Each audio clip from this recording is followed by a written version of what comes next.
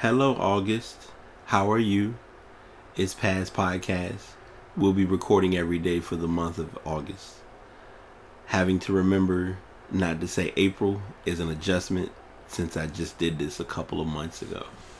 But this is the past, or the Past Podcast. And we're podcasting each day in August. So check out the show. You might find something new.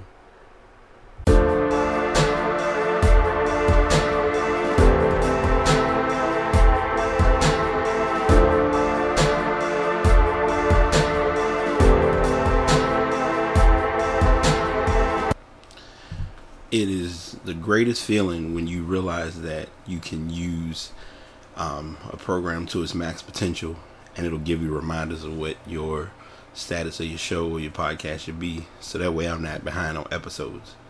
So we are officially on episode 113 of The Past. I am your host, BT, doing yet another episode. I hope everyone's Sunday is going well. We are chipping at this podcast every day in August, and I'll be the first to admit that it's going a lot better than I expected. I've literally been able to project a pretty good amount of shows. And I'm going to get into some apologies in a moment. And then I'll go into the show and kind of break down why it'll kind of tie to the reasons of the apology. But of course, the episodes are being recorded using the Blue Yeti microphone. And these episodes are uploaded each day. Sorry for the rumbling in the background. These episodes are recorded using they're recorded using the Blue Yeti, and they're uploaded to Spreaker.com. If you want to check out those links, I do have them in the description. And also, I do want to share, because I always forget to mention them, because it's kind of like helpful to get them out there as well. If you're looking to get like non-copyrighted music that you can play in a podcast and not have to go through any copyright conflicts or issues, you definitely can go ahead and check out jukebox.com. They're pretty good. I've changed mine up a couple of times and found some pretty solid listens here and there, so just something to check out as a suggestion or an option. Alright, so the apology is, I realized when I was doing shows I did a show on Thursday related to depression, if I'm not mistaken. Let me make sure so I'm not giving you the wrong order. Sorry. I did the episode on schizophrenia on Thursday. And then on Friday, instead of kind of piggybacking and continuing that flow or that storyline, I kind of swerved a little bit and jumped into the actual, well, actually, you know what, I take that back. It may have been, I know, like, there was one episode where I did schizophrenia. Then I was thinking of, I need to do the halfway point and kind of review how the podcast has come along so far with listening. Then, of course, the weekend sports show came, and it's just kind of been a mental catch-up in so many words. And like I said, I'm not using it for any excuses or looking for any clarification, but I do want to make sure that I stick to the plan with kind of addressing a couple mental illnesses and just some stories that kind of stood out for me that I've not personally witnessed firsthand, but have learned in knowing that it's not something to mildly address like it doesn't exist. And today's episode is actually about dealing with depression, and it's kind of going to be a mix and match, because it's going to be related to depression and something that I was introduced to or learned about with a current NFL wide receiver who suffers from a mental illness or mental health known as borderline personality disorder. So I'm going to talk about those stories and then kind of let this podcast kind of flow for itself. So first thing I'm going to do is talk about, I do have a link, and I'll share make sure I give the link to everyone. But it talks about the signs of depression, and there are 9 signs of depression. So a lot of times it could be something that you may naturally have experienced and may not know it. So you don't want to, if you acknowledge it like it doesn't exist, then 9 times out of 10 is something that could have an impact on you in the long haul without knowing it. So the first sign is hopeless outlook. It's mainly, major depression is a mood disorder that affects the way you feel about life in general. When you're hopeless or helpless, or your outlook are in those categories, it's the most common symptom of depression. It kind of triggers down into feeling worthlessness, or having worthlessness, self hate, or inappropriate guilt. Or it's kind of, stating your key cues or key terms you'll hear constantly. Maybe it's all my fault, or what's the point? That's just examples they use, but it can be other ways of triggering or realizing that you've come across that. Number 2 is lost interest. It can be, it's basically like having to withdraw from activities that you once used to be into. And I'll admit, this one may be close to me, because I know for a fact, little stuff like video games. I went through a stage of this where things like video games, music, everything, entertainment, things that I like doing, I didn't do them because I started to kind of have a slight amount of depression, feeling slightly depressed about certain things.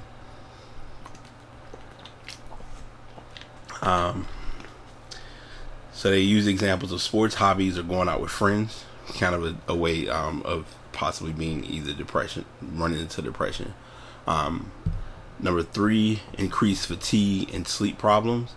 A lot of times, anytime if you have a lack of energy or an overwhelming feeling of fatigue, it's a debilitating symptom of depression. It could which does then lead to excessive sleeping. Anxiety is a huge one, and it's, like I said, this kind of ties into the story that I was mentioning before, or mentioned earlier.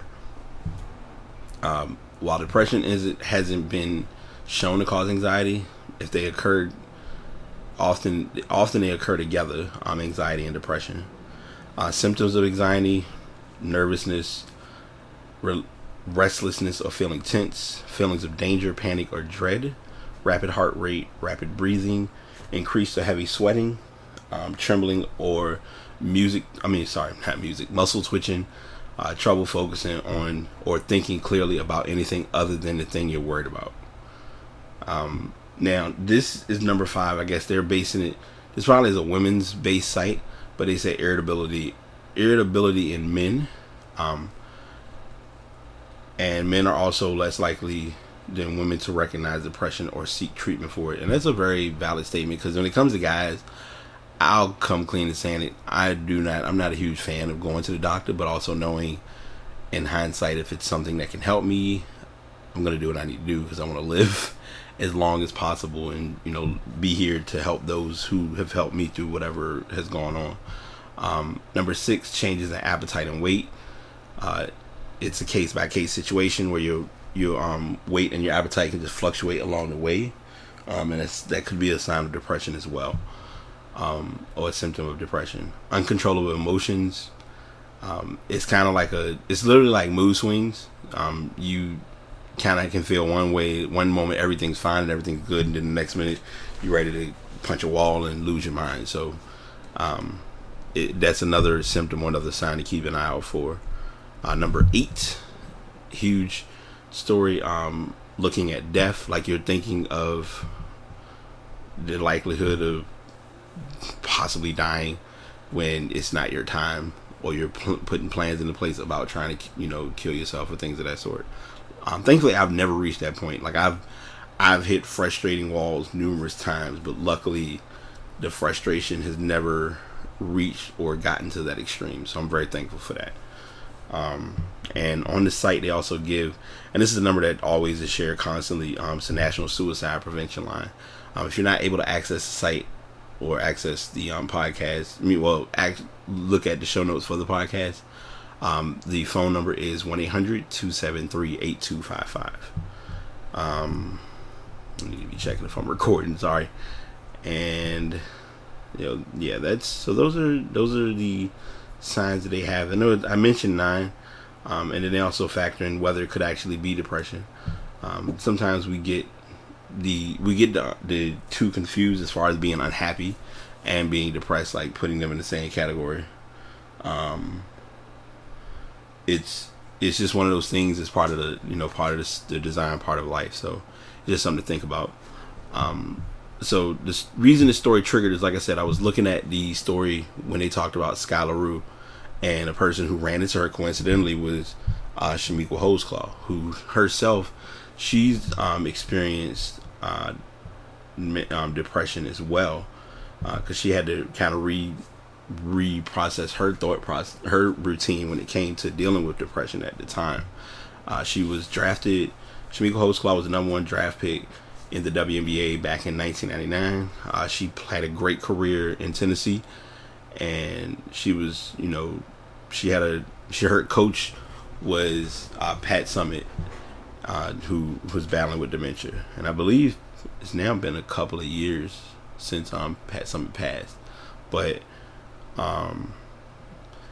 let's see, they mainly, it's the article just kind of talks about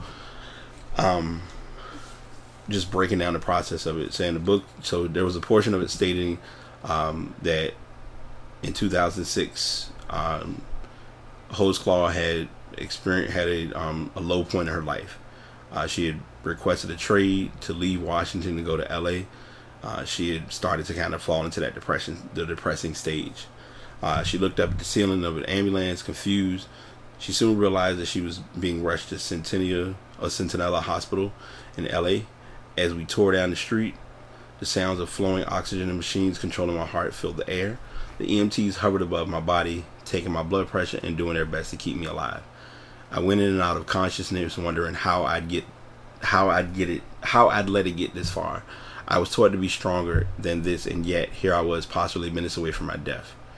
And then it just goes into a more detailed graphic of what happened. And she didn't, it's then referenced that Holdsclaw stated she thought it was important to catch readers in the beginning with this moment, because it was the first time she realized she needed help and couldn't fight depression alone. And that's an important factor as well, or something to really look at.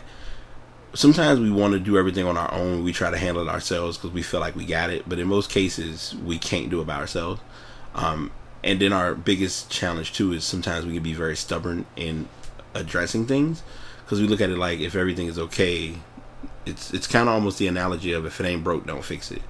And the reality is, if something really is broke, then you may need to fix it because you don't want it to get any worse. So, like I said, now if you look at, like I said, if you just read the story, she just kind of makes it clear, like she made it her goal to just kind of recover from everything that went on. And she also mentioned that what triggered depression and what was the strongest point of it was her grandmother passed in June of 2002.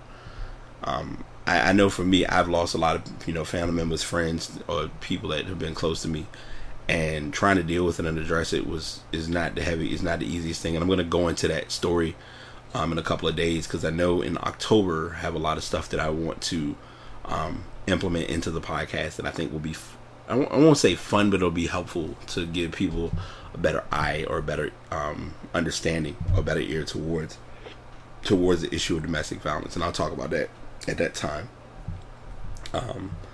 And the other story that I found was related to, and I mentioned it earlier.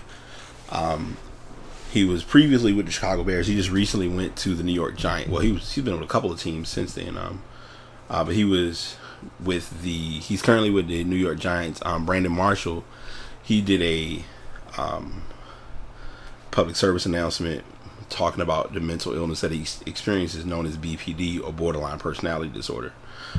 It's a mental illness characterized by a persistent instability of emotions, relationships, and behaviors. Now, since he's experienced that and went through that process back in 2011, he was diagnosed with that disorder. But he's now become an advocate and making others aware of how serious it is. It's a video that's online that shows kind of his public service announcement talking about it and just being stronger than the cause. It's good. And the thing, I guess, what helps this why I'm bringing this up is because sometimes we know we need help, but we don't want to ask for help because it's a pride thing, and we try to go through everything like it's all right. And it's kind of ironic because a friend of mine who I've known from growing up at the Boys and Girls Club here in my area for years, he We associated and we talked with each other from time to time, but it was not always consistent. You know, life happens, so it's understandable. But he reached out to me today, and he just kind of been giving me some touching words, and it's kind of like, okay, sometimes you have to learn to put differences aside and let stuff go, and that's kind of been my newest challenge with people and with myself, is to let things go and stop, stop making something more than what it is when it shouldn't be that much to begin with. And I can always say time and time again, that's easier said than done sometimes, but you trying to fight a battle alone knowing you can't is it already makes the process that much more challenging. So it's just something to think about. It's something to look at. But I'm just, like I said, I'm just recording this podcast today to bring up the other topics that I have related to mental illness. Tomorrow I will be getting into anxiety, because I feel like that's a huge one that sometimes goes unnoticed. So I'll address that as well. As always, thanks for tuning in. This is your host, BT with the Pass, signing out. Take it easy. Another episode complete. Another show shared. Thank you all for tuning in. I appreciate you checking out any current shows or previous episodes. If you'd like to follow me on social media, you can look me up on the Instagram, Facebook, or Twitter under Pass Podcast. If you'd like to go to the website, it is available at passpodcast.com, where you can listen to this episode as well as previous episodes. Until next time, y'all take it easy.